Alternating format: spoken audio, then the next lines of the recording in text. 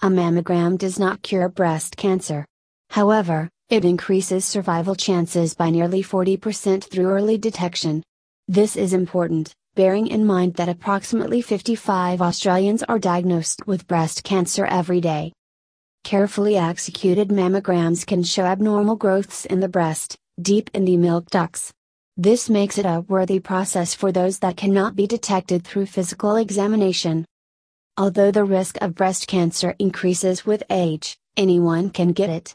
The youngest case in Australia so far is a 20-year-old female. We have also witnessed cases among the young and old at Providence Medical. As common as breast cancer is, it's unfortunate to note that most women do not feel obligated to do regular checkups. If you are one of them, this puts you at risk of dying from late treatment and related complications.